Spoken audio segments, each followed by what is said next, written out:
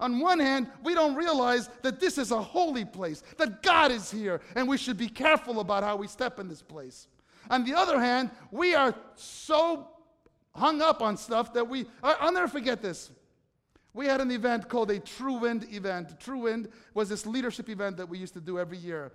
We would have hundreds of young people, teenagers, come to it, and we would spend a lot of money and make it the best we could.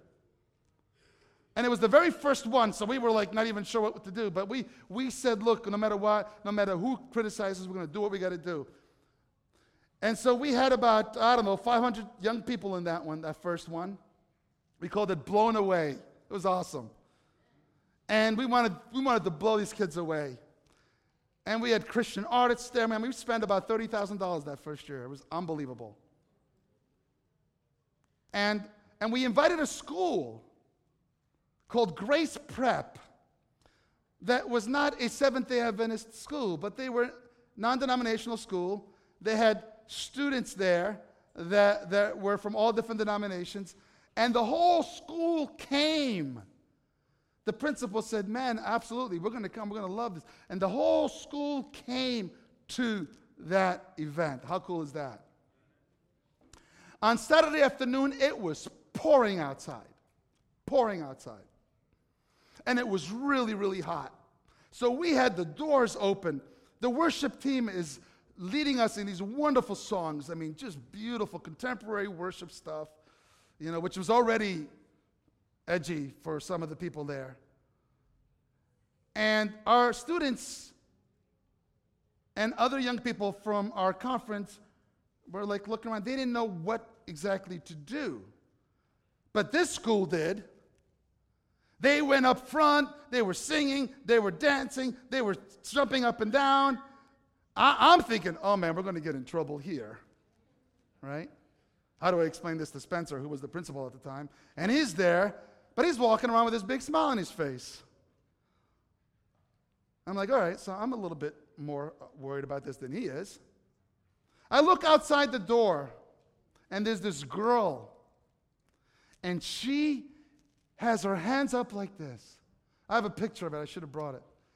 And she is just praising God. They were singing a song called Holy Spirit, Rain on Me. And she's out there getting it's pouring. And I looked at her and I'm going, man, that is worship right there. And then I looked over and there was a guy, I won't say his name. But we had all kinds of people that came to that first one because they wanted to know. Some came because they wanted to worship. Some came because they wanted to experience. But some came because they wanted to take notes. And there was a guy standing on the bleachers. And he was like this, I kid you not. His arms were clenched. His face was like this. And I'm thinking, all right, girl from Grace Prep. We'll call him Fred. Sorry. Here, like this. Girl from Grace Prep.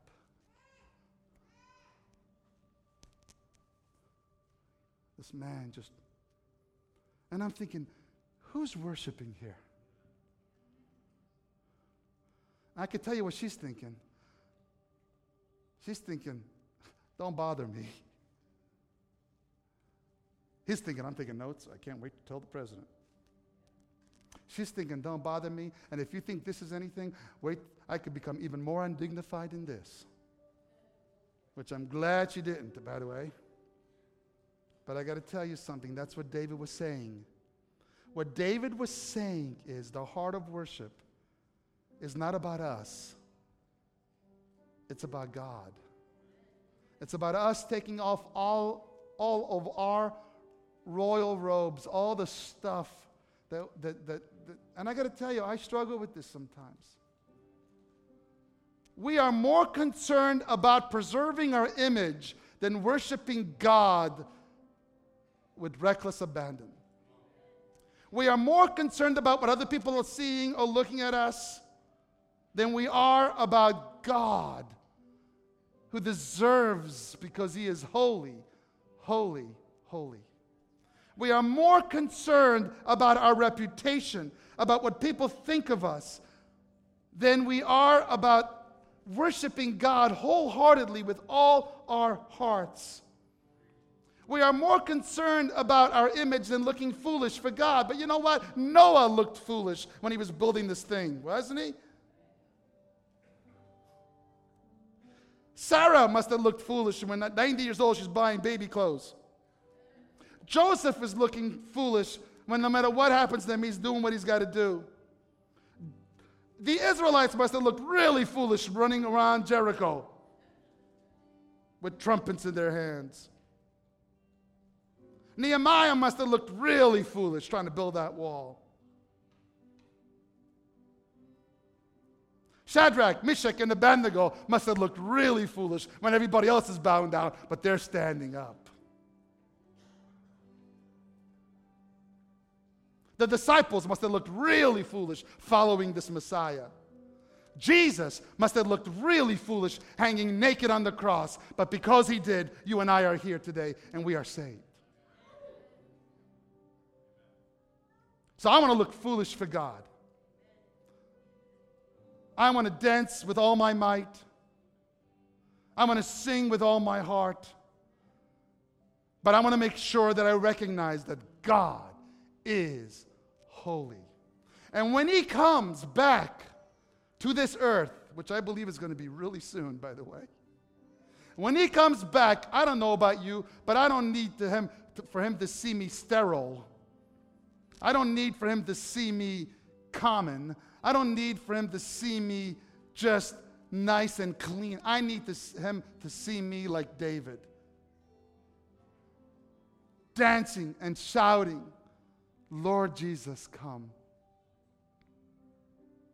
I think David was hearing music that nobody else heard that day. And he couldn't help but dance. So, I know for some of you, this has been a challenging sermon. And I'm sorry for that. But I think it's important for us to recognize that worship is way more than we understand it to be. It's not about coming to church Sabbath after Sabbath in some routine thing. And then we eat lunch and then we go home or whatever, you know. We are worshiping a holy God who is not saved. Lord, thank you that we live in this land of abundance.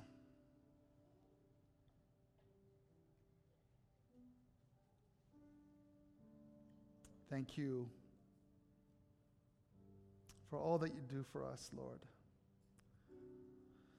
And Lord, I want to ask forgiveness for the times in my life where I've been way too pragmatic.